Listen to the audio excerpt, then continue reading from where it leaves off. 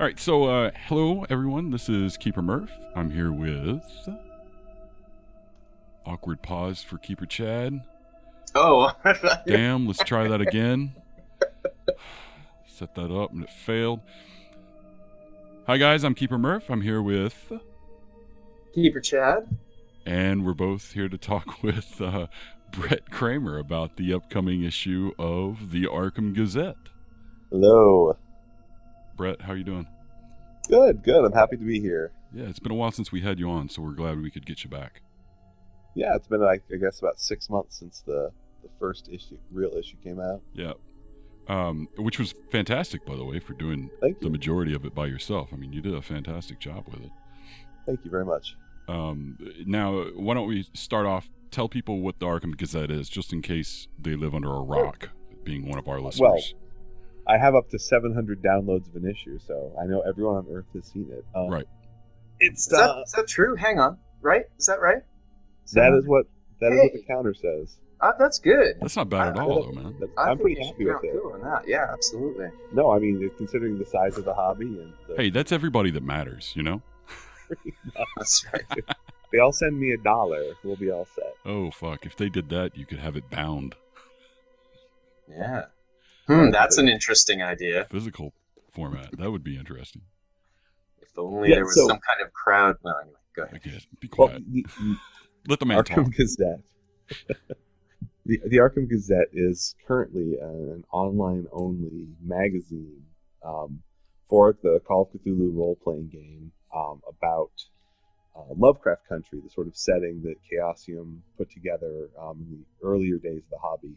Arkham, Innsmouth, Dunwich, Kingsport, all those places that Lovecraft created, and that they have put source books out for back in the mid to late 90s, I think. Mhm. And then the series sort of has taken a long hiatus. That's putting it Although- mildly. Well, yes, but I mean, they still put, you'll still see scenarios set in Arkham and things, but it's not, they haven't done a new book for it for quite a while. So for a time there was some discussion of sort of starting the series up again with Miskatonic River Press when Keith Herber started that, but with his untimely death, that also took a hiatus. And so I sort of decided on my own to resurrect the idea, since all good things in Lovecraft should be resurrected at least once or twice.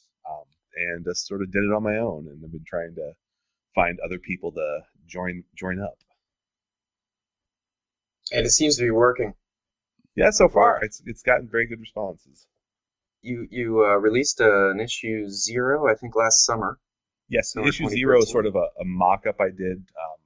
I started doing before Miskatonic River Press kind of wound down its fiction or RPG side, and then I decided to finish that up and actually put it out there. And there was enough positive response. I did a first issue, issue 1. The first official issue came out in November, and so this is issue 2, which was supposed to come out in February, but now it's coming out in hopefully early May. So once every 6 months isn't terrible considering the track record of the hobby. No, not at So all. this issue is all about Innsmouth.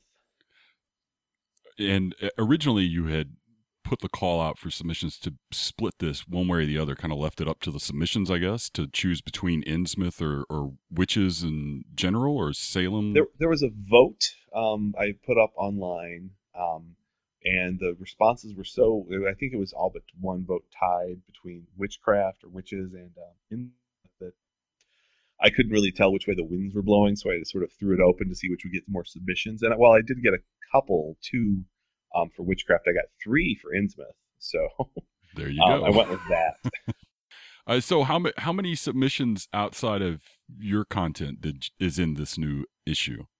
Well, if we include artists, like 6. If we just have writers, it's I'm sorry, 7. With writers, it was 3.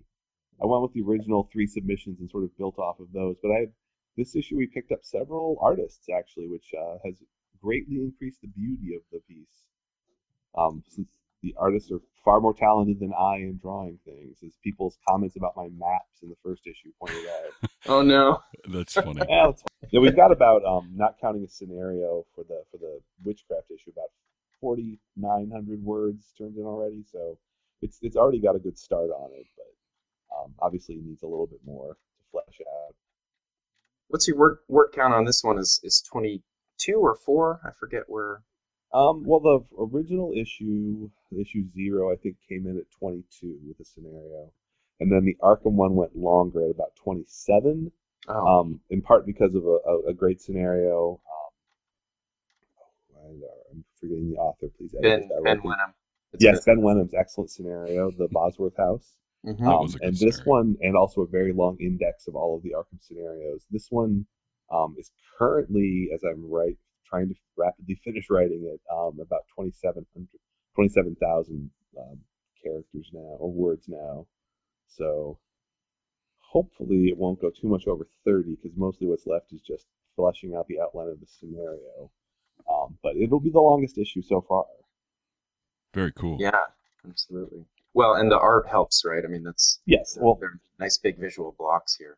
yes, they're definitely, and it's appealing art. It's not just whatever photos I could dig up on, which sometimes are great, but sometimes the photos you can find on the Library of Congress or other free image resources seem sort of okay, but not great. Right, and certainly not very Lovecraftian. Well, sometimes it is hard. I've been surprised at the quality of some I found, but yeah, if you were, look, it's a building. Enjoy. I'm enjoying some of these images. Wow. Yeah, you Yeah, did a I'm really looking good. at some of these for the first time on page 30. This sketchy kind of, I guess that's a deep one. That's a great take on a deep one. I believe, yeah, that is an illustration by Chris Chris Huth. Yeah, That's a good one. Yeah, I like lovely. that one. Yeah, he provided a few nice illustrations. All of the artists did it, as all the contributors did, very generously, because it's for free right now. But ideally, at some point, I'd like to maybe have a Kickstarter where I could, pay people, even if a pittance, at least, a generous pittance in future issues. I like your Fiji mermaid as well. I don't know if that's an original or if that is The first one, the first image of the Fiji mermaid. Right. We should probably talk about the contents. Oh yeah, okay, yeah. So yeah, that's right. that one, the first one image is, I believe, from Wikimedia Commons, uh-huh. and then the other two are originals by Chris Huth. Oh, that's cool. In the same style. That's really That's cool. really Oh, good, I yeah. see. I see. Yeah, 36 and 37. Right. So let's talk about the contents then. So Indeed. in this issue, you've got an unbelievably famous and very, very well known person heading up the list with something called Shadows of Polynesia. Yeah. Who wrote that again? I can't remember. That was by Charles Gerard. Oh, that was Dr. you. Gerard. I apologize. I'm not sure if he's credited as doctor or not. I'll have to email It's him. None of these people really are. No, they're not doctors. But yeah, no, Charles Gerard works well. But yeah, that's me. and this actually really, yeah, it's actually a really good article, Chad. I read this Thanks. quite a bit, and it was very good. I mean, you obviously have quite a bit of experience in that area, or at least a wide berth of knowledge for the Southeast Asian area. I have been there. It's mildly Yeah, The putting it, Shadows but of the first article, Shadows of Polynesia, sort of fills in some of the details about right. the culture of the Kanakys, which is a sort of a problematic name. That's what we have to work with for the tribe that Obed Marsh encountered, and offers the keeper, I think, a lot of neat ideas for ways to incorporate elements of that culture into the ritual and practice of the deep ones and the hybrids of Innsmouth. It makes it more, I think, a richer stew, to sort of, in a way, and allows you to have sort of clues about something odd going on, more than just big eyes and bad smells. I particularly like the evil eye fetishes, and that idea in general was really quite neat. It's a very small part of that article, but it really kind of stood out. I think it's sort of it offers a menu of options where Yeah. the keeper can pick and choose a couple things that they think really works well. Yeah, and and aside from just that, I mean, you've got Chad. You listed out a bunch of different historical things, like the altar rocks, the Pacific mummies, the evil eye. But then you also hit on some strange things like the strange little curio things, the fish hooks, the adze, the nose flute, which I thought was especially awesome. Yeah, that's real. I know. I've seen a guy play it, and it is. Have you really? Yeah, on TV, not in person, but it's quite. It's disarming, is what it is. It's Yeah. a little strange, but and then you give stats for a lot of this stuff, and give a couple spells in there as well. So it's a really well-rounded article. I thought it was really a good start to that issue. Well, a lot of credit to the editor there. You say stats, and I have to say I think I submitted the thing with 0 stats. So thanks Oh, very much, wow. Brett, for filling I in some actually gaps there. I solicited feedback from the Google Plus group for the Arkham Gazette because I don't have the gold book for BRP, so I wasn't entirely sure what a war club or a war ads might do in damage, but I got some useful feedback there, which is helpful. Those are fun discussions, actually, to take a moment out of your workday to discuss the damage an ads might do. Right. Yeah, well, it's also, unfortunately doing some image research, I've determined that it'd be really cool to have a Polynesian War Club as a decoration, but I don't have like the $800 necessary to buy a cheap replica. Yeah. That's funny. So I'm going to throw this out there. There's a website called Therian Arms that sells a original imported medieval and ancient arms imported from all over the world, and you can usually get some stuff on there for really, really cheap if you're looking for an actual adsy. Anyway, I don't know how thrilled my wife would be to have a war club in the house. I don't know. Right. It's personal protection. That's all you have to remind her. Yeah, ads don't kill people. People kill people. Right, So exactly. The it's same Well, logic there was at works least, for like, everything. In research, there's one specific Fijian war club that was it's basically a hook or sort of a pole with a pointy end on it that's basically designed to poke a hole in your opponent's skull. Right. Right. It just seems like they all seem like a terrible way to die, but just having some guy poke a hole in your skull with the Europeans did the murderous exact can same opener. thing, with their war clubs. They had giant spikes on the back end so they could pierce the helms of the people they were fighting. So I mean, it's an ancient tradition that goes back ages, evidently. Millennial also good for can opening openers. coconuts. Yeah. It's a multi-use tool. Watch out, Gilligan. Now, in this one, just like the first one, you have a fairly in-depth. You have an in-depth discussion about the Innsmouth locations. Some of the more prominent spots. And just like the first one, I like how you reference the location IDs to the older. Even if not all of the books are as easily available, since only 2 of them are, I think, currently available. The source books are available as PDFs. I try to make sure that the Gazette is a resource for keepers primarily. Ideally, it'd be nice for players too, but it sort of spoils the game if you have too much resource for players. Right. No, I agree. It's give it really all away. But with the location index, it's just sort of added on places that showed up in scenarios that people might not have access to. Stop typing, Chad. Oh. You're typing very loudly. You're a key slapper. Oh, that's the nature of the keyboard. That's odd. I put it on mute. Sorry. We have a keystroke minder counter, so we know what you're doing. Yes.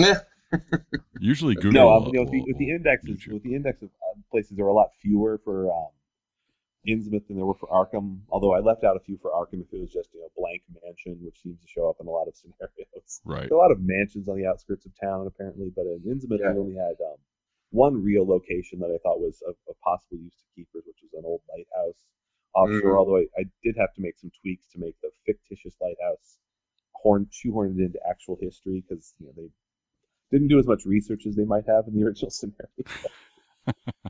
What are the odds? Well, you weren't there. That's why. I mean, it's nothing terrible. It's not as if they have aliens building, the pyramids, which is just preposterous. But oh crap! Hang on a second. Which were a kind of space lighthouse. Yes. Sorry. I tweaked it just enough to make it fit the history of it, and then we'll just let it go as it is. It's an interesting location. Wait, what's the criticism though? What's the deal there with the lighthouse? Why?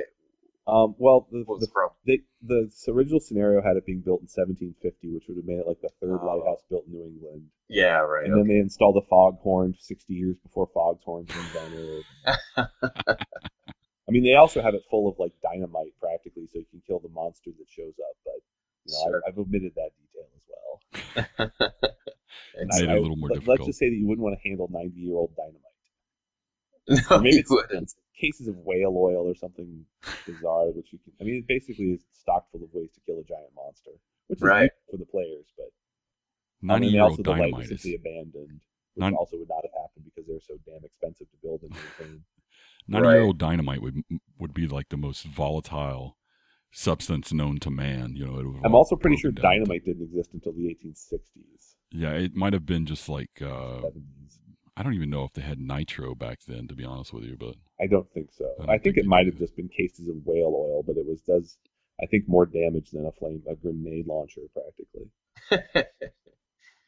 Wow. Oh well, but I mean, I can't ding the scenario too much. It's a lot easier to do research now than it would have been back when the scenario was originally written. yeah, I mean, back then it was relying upon encyclopedias. I have to say, not to make you squirm here, but I think that's my favorite thing about this whole endeavor is how kind of scholarship sensibility you bring to these things with all the references as a resource. It just is very well laid out. I just love that there are citations, that there are page numbers to go to. It's really that's the kind of detail that I appreciate, and I think that super nerd keepers love to be able to use. Yeah, I think that goes back to the point of including location codes from the original Arkham books. You know, in this publication, 25 years in some cases after the fact. I think that goes a lot towards your credit there, Brett. I mean, that's Well, I mean, if you've got to make a resource for keepers, you have to make it useful. You can't just dump material out there, especially since sometimes the original source material is hard to find, or I've read all these books and probably read them more than most, and I can't remember where all the shops are in Arkham or anything. So since they have location numbers, and the goal of the Gazette is to build off what came before, it makes sense to make it as convenient to readers as possible. Yeah, absolutely. And so I think it's or a citation of source material, because that's if the keeper is really intrigued by the idea of Polynesian magic, then give them a place to start building off of, instead of just leaving them to do the research themselves, since it takes only a little bit of time to throw in a short bibliography. Seems to be the right thing to do. Yeah, absolutely. So you also include a number of different books in the in this, tomes, as it were. Yes, there's one sort of wholesale cloth or whole cloth creation, which is an interesting idea that one of our submissions, which I fleshed out a bit, was a hymnal for the esoteric order of Dagon, which makes sense since they took over the churches in town. They have to read. If they followed on the sort of Protestant tradition that they were replacing, they'd probably have songs. And that's, also provides sort of a neat clue toward the weirdness or the problem, whatever's going on in Innsmouth.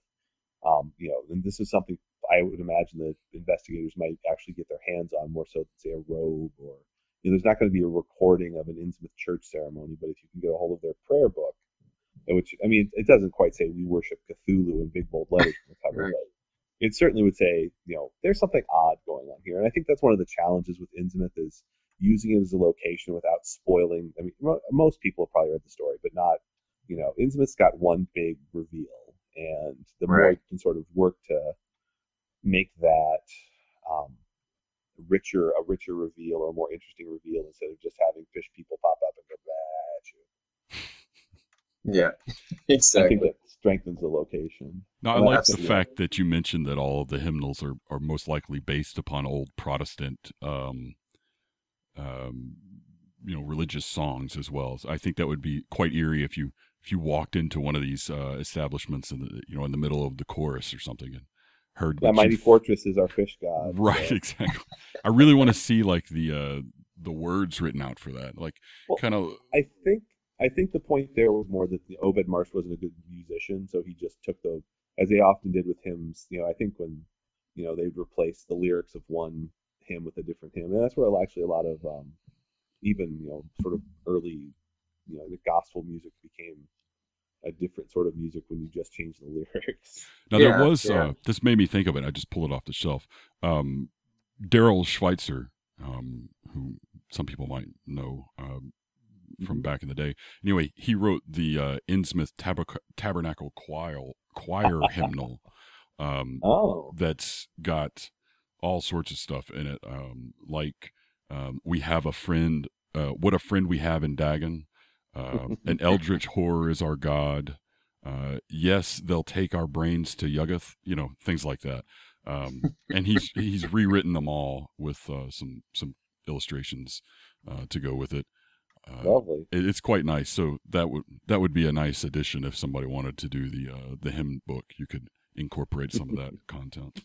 But anyway, Yeah, that would be. I would be afraid of the next Necronomicon if they have a full performance of the Esoteric Order Tabernacle Choir.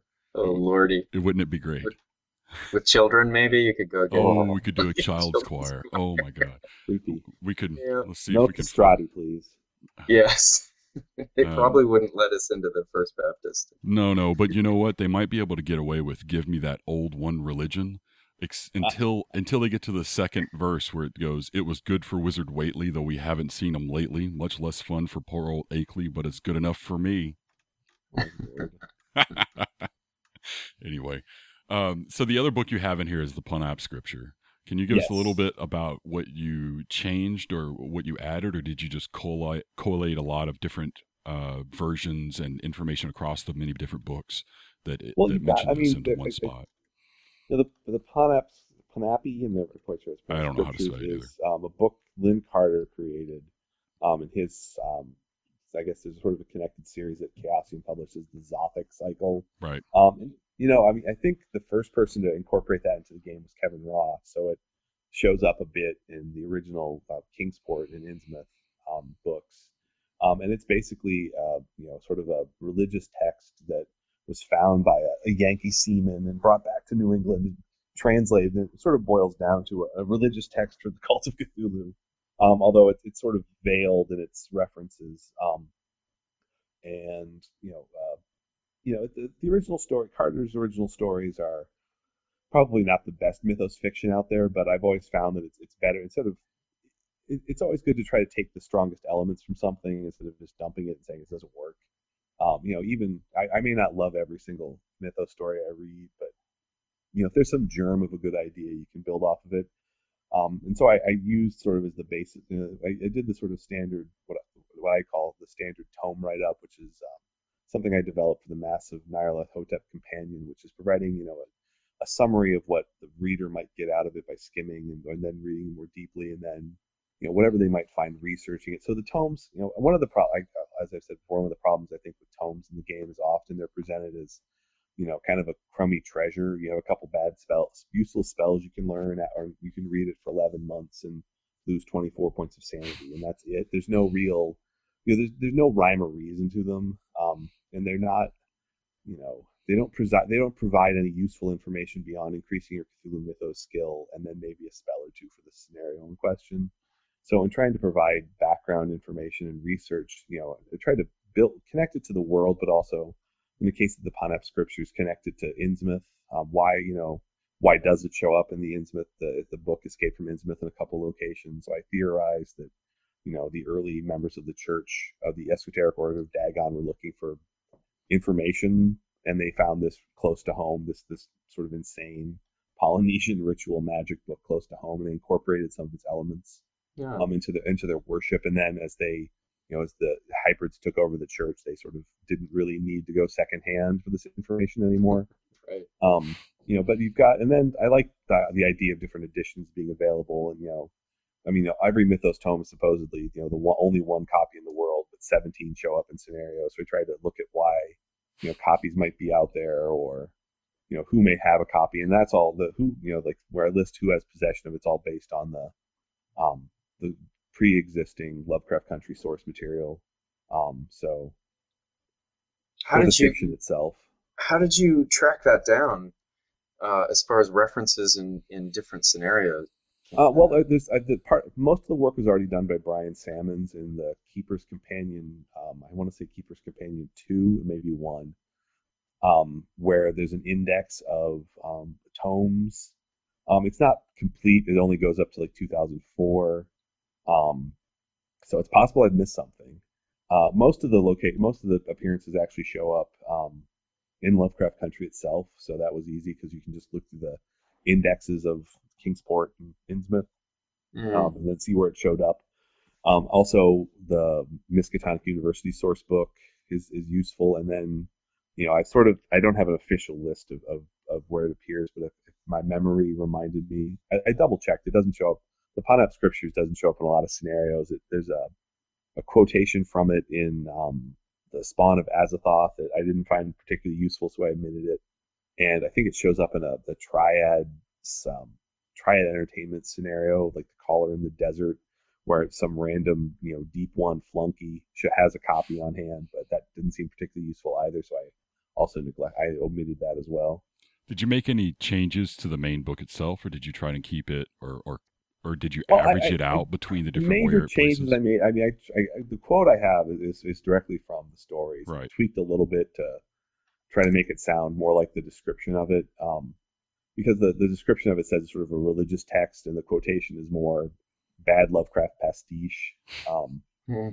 But I mostly just changed it to sort of the structure, the order of the way the sort of information was presented was more as a religious instruction rather than just I'm going to drop a bunch of multi-syllabic names. And then I suggested a few possible different spells, but most of it's from the original material. I mean, or it's been based off it, because you start with the fiction, you look at what they say about it in the Keeper's Companion, which has some information. One really useful book that I have for some tomes is a book put out by Necronomicon Press a while ago now, and it's out of print, but they say they still have a few in hand called the Ex Libris Miskatonic, which is supposedly a catalog of Miskatonic University's rare book room, and that has a lot of sort of neat information on like book sizes and histories of tomes and things. It has a short entry for the Ponap Scriptures, and then Holy I actually crap, I need that. Yeah, I was just thinking the same thing. I'm Oh, about to that's start so hitting awesome. up some people. contact Necronomicon Press. Yeah. When I was at Necronomicon, they said they still had a couple, and they're probably going to reprint it at some point now that they've restarted. And there's an article Kevin Ross did for the second issue of the Unspeakable Oath, I think, called Fish Books, which talked about pretty much every Mythos tome dealing with the deep ones. That was Great. useful. Grief. Yeah, I didn't even know that was there. Nice. That's the original run of Unspeakable Oath, or the new version? Yeah, issue number 2. Okay. So go out to your gaming store and not find it somewhere. But Yeah, exactly. So, and for people and also, who of don't, course, the Encyclopedia Cthulhu, or whatever it's the Cthulhuiana. Cthulhu Mythos Encyclopedia, right? Yeah. by Dan Harms, is also a very useful resource in that too. And just to reiterate, if you're not familiar with if the listeners aren't familiar with Dan's version of a tome write-up, we're talking 10 pages of solid info regarding one of the more obscure texts in Lovecraft country. You know what I mean? This is not a very pivotal work. It is kind of important in game terms because of the Deep Ones tie-in, but you have more info on the Ponap Scriptures than I think I've ever seen in one location ever before. I took the bones from other places and sort of built some. When we talk about the Fiji mermaid, I kind of made a Fiji mermaid out of it. I took the bits and pieces from elsewhere and with a little bit of paper mache and wire, built something larger. That's funny. So moving on, you've got a background. You call it a deep background on Devil's Reef or Devil Reef, however you want to describe. Oh yeah, it. the discussion. Right. That's more of a weird little thing I've been thinking about for a while when I read the stories. That when you actually look at the oceanographic maps offshore, there isn't a marine abyss beyond Devil's Reef. If we put Innsmouth where Lovecraft suggested it is, which is roughly, south of Plum Island on the shoreline there. There's a shallow ocean going out for 30 or 40 miles. So I just suggested a few locations if keepers really wanted to get into it where they could conceivably stick Yanathle. I think I got that pronounced correctly, at least as best my human tongue can. Well done. And there are a couple basins and deep spots offshore that you could probably hide a Deep One city more plausibly. And then, of course, there's the problem of, now I will mispronounce her name badly. I'm actually looking at it. Thayali's age. Wait, I didn't get that. Could you say that one more time? Yeah. Yeah. Try and enunciate properly. Thayali's age, in Yanathle. She says she's 100,000 years old or something. or Nice. 80,000 years old. And 80,000 years ago, the ocean levels were different. There was a glaciers that come and gone a couple times, and most of the shore off Massachusetts was either above water, down to like 100 and, I think 20 meters. Sea levels were lower, so you've got to be careful where you pick your deep one city because it may have been on the shore at that point. And most of those features, underwater features, are like glacial deposits. Like all of Cape Cod is basically a sandbank dumped by the last glacier. So, for the truly historically and geologically minded, I put in some nitpicky notes that if you really want to try to make it more vaguely plausible for deep sea monsters to live, you can do that. Nice. It's nerdy, I admit. Yeah, Yeah, but well, it's good nerdy, you know? this is written for nerds. I It mean, really is. let's let's be serious. The people who For nerds, cover by nerds. exactly And preaching to the choir. right, no kidding. Then you have a write up on, I'm assuming, and I might be completely off base, but I think this is an original creation of yours, the Edward S. Morse, zoologist and Orientalist. He is a real person. That was a submission. Really? Yes, that was a submission by Nicholas Brzezinski, who was one of our submitters. He's a real person. Although he unfortunately dies in 1920. He was the sort of person, if you needed an expert on Asia and deep sea life, he was a real guy in New England. Very cool. I didn't realize that. I didn't do Yes. the research on that either, though, so it doesn't surprise me. Well, That's he why was I an had you. actual factual person. And it's either, especially in a Gaslight game, or if you want to stretch his life out a little longer, he's an expert on Japanese pottery and shells. So he seemed like a sort of perfect person to run into when digging around Innsmouth. Very cool. Yeah, exactly. He was also a self-taught expert who could learn a language in several months. So he's much like the I'm trying to think who it was from the earlier issue. There's another actual person we talked about who I cannot remember now from an earlier issue. Not your salesman. That guy's fake, right? The one who's a deep Amigo assassin. No, Right. Yeah, tell me he's fake. yes. Although We're in that picture is real. That is a real picture I found on the Library of Congress website. That creepy looking guy. Yeah, nice. That was a good find.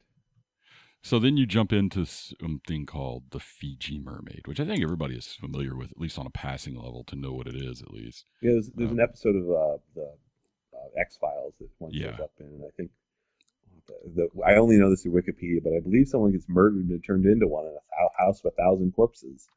So, which I've somehow missed. But yeah, the Fiji Mermaid I thought was an interesting. It was something that is a humbug, as P.T. Barnum would call it, a fake that was exhibited in the mid 19th century. And I talked a little bit about, since it's connected to New England, since it originally came to the U.S. through Boston, was exhibited in Boston for many years, and also New York, sort of bounced back and forth, and was supposedly come from the South Seas. I figured, why not, include this fakery, since you've got a mer creature supposedly from the South Pacific in New England in the 1900s, why not include it? And so I actually learned a lot more about it, how, the sort of Japanese religious tradition that created them all, which is interesting. Really? Just the fact that they were, used in sort of something halfway between a carnival and a religious service. And I did not know their magical powers. So the Ningyo, the Japanese creature they're supposed to be, which is also sadly neglected, is not mentioned in Secrets of Japan, unfortunately. Hmm. I could not draw the connection there because all they have are the kappa. Again, I You think may it might recall have been just time period on research levels might have been the thing with that. It's so much easier to research this kind of stuff nowadays Yes, than it was is. back in the day. Well, I mean, the Secrets of Japan came out like 2002, but still, I agree. Well, I mean, even still, It is. It is much easier, which is great for us. Yeah, no kidding. And then you have what you call another deep background article on Innsmouth Gold, Yes. which I thought was pretty cool as well. Just because you kind of take into effect your previous locations where you thought Yathlana, however you say that name, it might have been, yeah. So you kind of brought that into it as well, and where they're exhibited, and it's a really interesting an interesting article, especially bringing in, like the jewelers and stuff like that. It's very interesting. I thought it was really cool.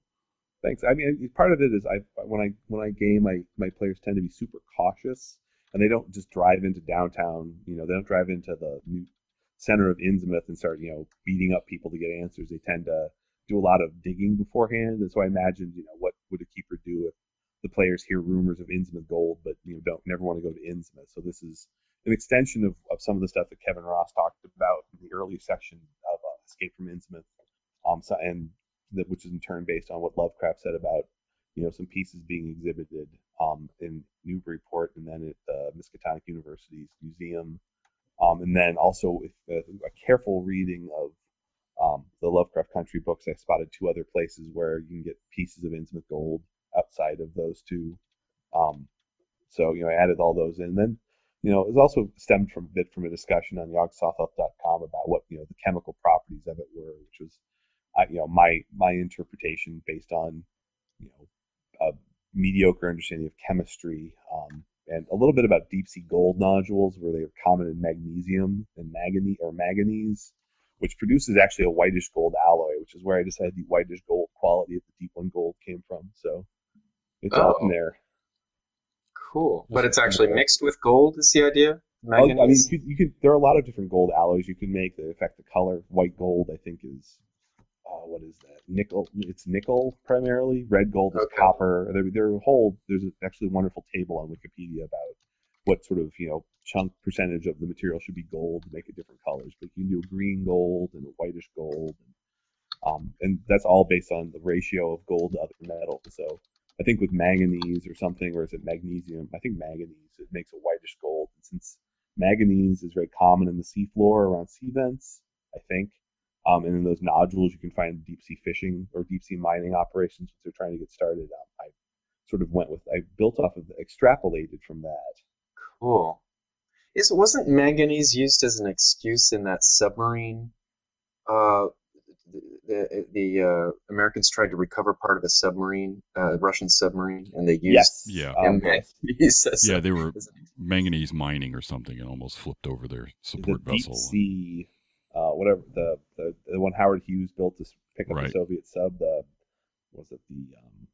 K-17 or something? Yeah, that was and that of course also if you've read Deep Star maybe was the mine. If you've read any of the Charlie Stross laundry novels, that actually shows up. Yep. Oh, is that right? Yeah, it does as well. So yeah, I have a lot of sources for my manganese, I guess. Yes, it's good. It was a good article, actually. I really enjoyed it. Thanks. And then we get to the first scenario that you included, which was Drawn from the Waters.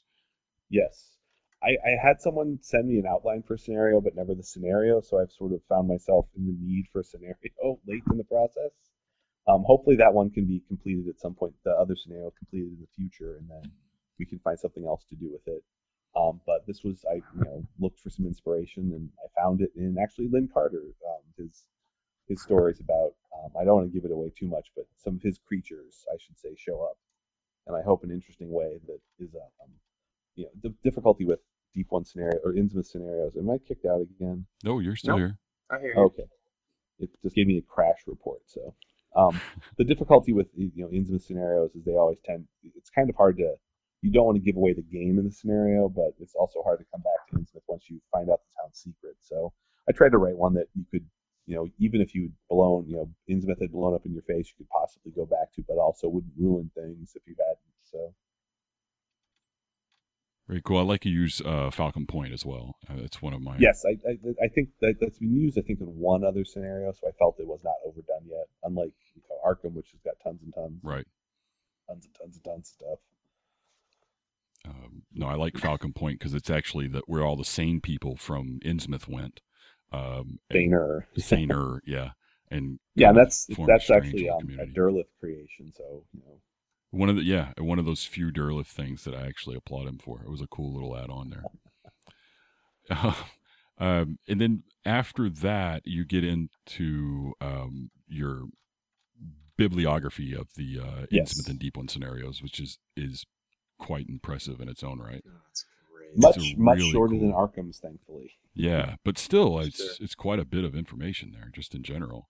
And Yeah, I hopefully can build up a slowly a sort of an annotated bibliography for keepers so they can use Lovecraft Country as efficiently as possible. If you need a scenario that has witches in it, these are 5 scenarios they could build it off of, or I want scenarios set in Bolton or something like that. There's mhm. one, but uh, it's good to. I think it's useful to have. I know when I ran a Lovecraft Country game now a decade ago, and I spent a long time sort of flipping through the books and making a little list of where scenarios were, and it's a lot easier to find that now since you can sort of find a lot of it on the Ogg Wiki and other places. But it's a resource that I wanted to have as a keeper. So if I want something, I've generally found I should make it first and then get other people to help me finish it. And Yeah, this is a priceless resource. it really is. There's 2 things I missed, one on purpose, but the one thing I didn't mean to miss is the arcane etymology, the notes on the name of Dagon, which is a really Uh, cool article about the history of Dagon in general, where he dates from, and how he kind of gotten morphed into what he is today in our Cthulhu mythos, at least. Yeah, I felt, something that always kind of bugs me is that, Lovecraft went out of his way to use history as a way to build the horror by building in, there's a level of reality there that, then if you make the place feel real, it's a lot scarier when the ghosts show up rather than just, it's a generic Scooby-Doo spooky mansion. And I've noticed that people sometimes don't realize when there's a real world thing being used in the horror, or if they have like deep ones croaking Dagon somewhere else when they wouldn't. It's just it ruins, for at least for me, it ruins my suspension of disbelief, because Dagon is a term that shows up in the Bible. It's not this is almost certainly not the creature's name if there's just one of them, or if there's more than one, they don't call themselves Dagon.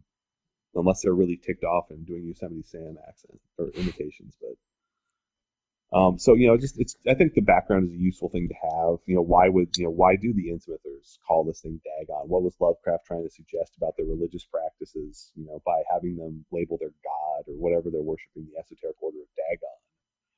And I think he's building off of an older Puritan tradition of Dagon being shorthand for idolatry. So I think there's a deeper Um, things to understand. Zadok Allen. Zadok was one of the high priests of the Temple of Jerusalem, and an outspoken foe of idolatry.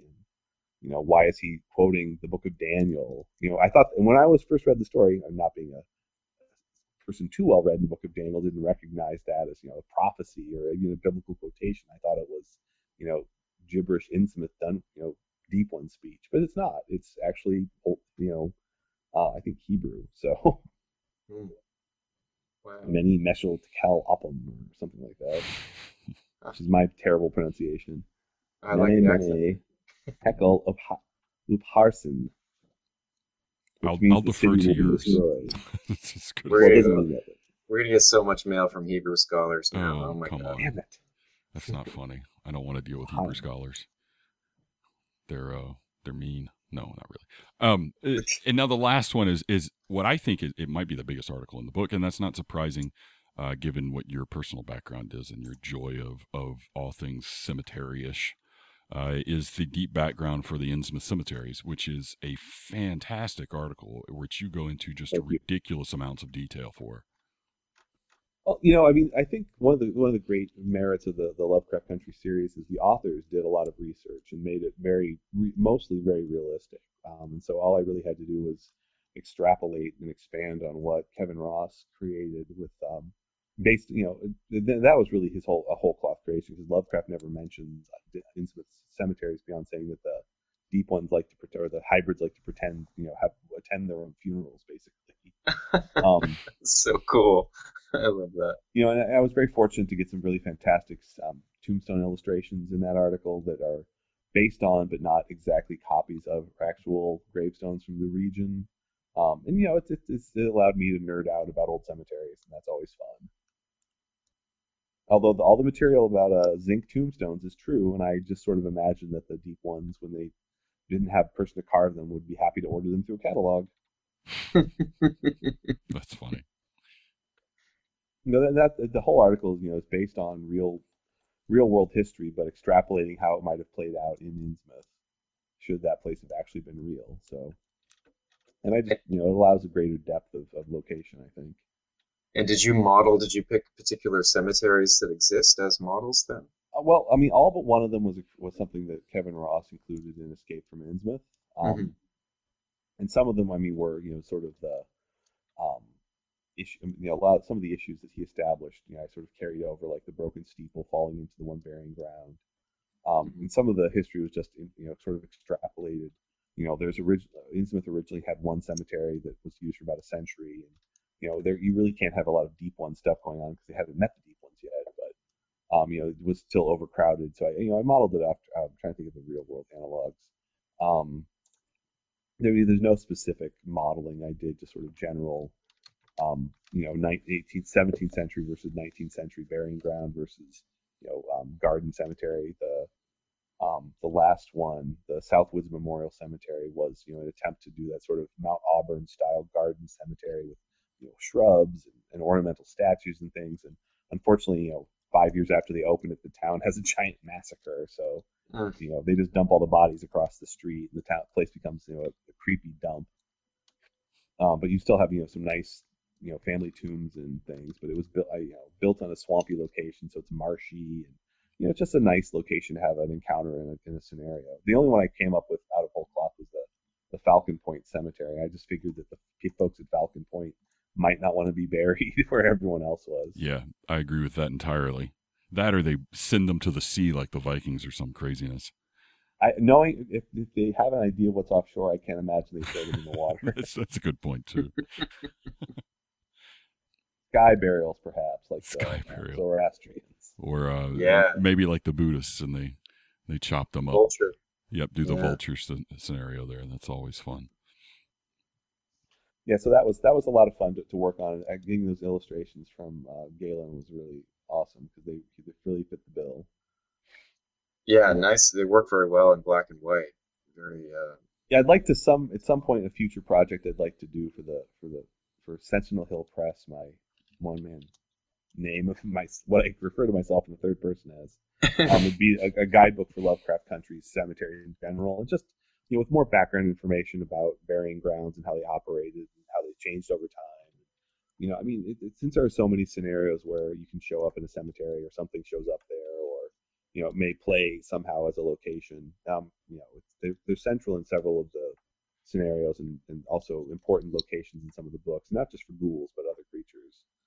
Especially once the 60 Stone Press has a ghouls book in the works, which I think would complement it sure. in many ways. So that's a down the road project, but I figured I could do a sample of it and include it in this book, and I was very happy with how it turned out. And I'm glad you guys liked it. Yeah, that'd be great. You can use cemeteries in a way as a kind of library, right? You could go Oh yeah. and glean a lot of facts and research just based on stone readings. Yeah, I mean, and people have done that too. But you can infer a lot about Innsmouth by just looking at the burying dates on half the tombstones in the cemetery. Right. 1846, or why certain people in, say, a cemetery in Arkham have a mark on their stone, or why are they buried in this cemetery versus another one? And Kingsport, for example, has some information you can glean if you carefully examine the stones there. Exactly. Yeah. And in real life, you can figure out outbreak dates from. It's deeply depressing going through a cemetery and looking at all these 6-year-olds. Exactly. What was it called? Like the red flux or some horrible. Yeah. Scarlet fever and whatnot. Yes, and they have those picturesque names. Although often they do just say died of smallpox. Right. And Arkham itself has they had issues with what was that, the yellow fever outbreak in 1905, I think. If I ever get to Arkham that way, I'm sure to include something about that. And we would. If you ever get to Arkham that way. I would talk about its cemeteries. Yeah, sure. But I've got a rough outline of that project, and that's something that if and when I do a Kickstarter, I may include as a long-term stretch goal. But since it's pretty much a one-person operation, I wouldn't want to offer too much, since I don't want to have things delayed indefinitely, as too many Kickstarters have been, unfortunately. Right. Yeah, agreed. Well, is there anything else you want to bring up, Brett, about the issue that's coming out? Well, in more general terms, I definitely hope that at some point Chaosium reprints the Innsmouth book. No, I yeah. know with 7th edition still in the wings that I know there's been some talk about maybe reprinting some older books, and they've been asking about what books they want to reprint. So I'm going to throw my vote in for seeing Innsmouth and Kingsport both getting a newer version, although Kingsport at least was reprinted more recently. I don't think it's available as a PDF though. No, and apparently even the new edition is kind of difficult to get a hold of. Yeah, which is it's just frustrating because it's a great location. I think our next official issue is going to be the Witchcraft one since I already have submissions for it, but I'm open to submissions on, pretty much anything. If you've got a Lovecraft Country idea, we don't always have to have a thematic issue. Right. I'm open to doing a catch-all or grab bag. And I will say I'd like submissions, and submissions would be nice. Yeah, I mean, we have contact with lots of people who like to write and like to think about these kinds of things from our forums, and I'm sure we can draw some talent in for you. And Yeah. you already have. I do appreciate you guys getting the word out about the Gazette and getting some people to get in touch. I definitely always get a little bit of a spike in downloads when your episodes come out. And I look forward to working on issue number 3 and 4 and whatever comes down the road after that. Well, we're glad you're doing it. Somebody needs to, and it tickles me pink that you're the one doing it because it's such a high quality. The fact that you're Thank doing it you on very your much. own is just mind-boggling. You can tell it's a labor of love just on that alone. Yes, I think I will take a little break after this one comes out and do a few. Like I haven't played a video game in quite a while. Well, the fact that you can recall off the top of your head the year the yellow fever outbreak happened in Arkham is pretty impressive on its own right. But I have to use my history. I have a degree, 2 degrees in history. I should use them for something. At some point. even if it's Why not fictitious, use them for games? yeah, Right even on. historical fiction, Yeah. we still can use it. Well, I get things wrong too, and I still it's great to have a bookshelf full of books I can turn to help me remember things. So definitely if you are looking to write for the Arkham Gazette, you don't need to be a history expert. You don't need to be a frustrated historian. I'm always happy to suggest topics or do a little research help. I don't want to send you a bibliography and say go for it, but if you have an idea but aren't sure how to flesh it out, or if you have something you want to use from a scenario you vaguely remember, I'm more than happy to try to point people in the right direction and be a resource. I don't expect if you've never had something published before, I hope I come across as a friendly editor, and not too much of a bear. Yeah, I think a lot of people might be nervous because they've not put anything in print before, and so they're nervous about the rejection process or the acceptance process in general. Let's just say my rejection rates are very low. but at the same time, not that there's really, I have not been sent a lot of bad stuff I have to get rid of. It's usually people have a good idea and they're just not sure how to proceed with it, or they have the germ of something but aren't sure how it fit into the overall setting. Right. I think since there's no sort of catch-all Cthulhu magazine out there. The Unspeakable Oath is awesome, but it's modern, mostly Delta Green, and that means there's nothing really for the classic era. I mean, if someone wants to do a Gaslight magazine, more power to you. It's not my specialty. It's not where my knowledge base lies, but I'd love to see it. If 60 Stone, whenever they get their Colonial Cthulhu out, I'd be more than happy to turn the Arkham Gazette. I could, do a Colonial special or something. But until that point, I'm going to focus on the 20s. Yeah. Well, it's it's sort of the default location, and I think that's a good thing. Yeah, I think it's nice to have a spot where keepers can work from with a little help, a little structure. I think. Thank you once again, Brett Kramer, for coming on the show. We really appreciate it. Thank you. So. Thanks, guys. We'll see you later. I guess that's my ending. There you go. Pods. Go Pods. High class. Yeah, go Pods. Yay.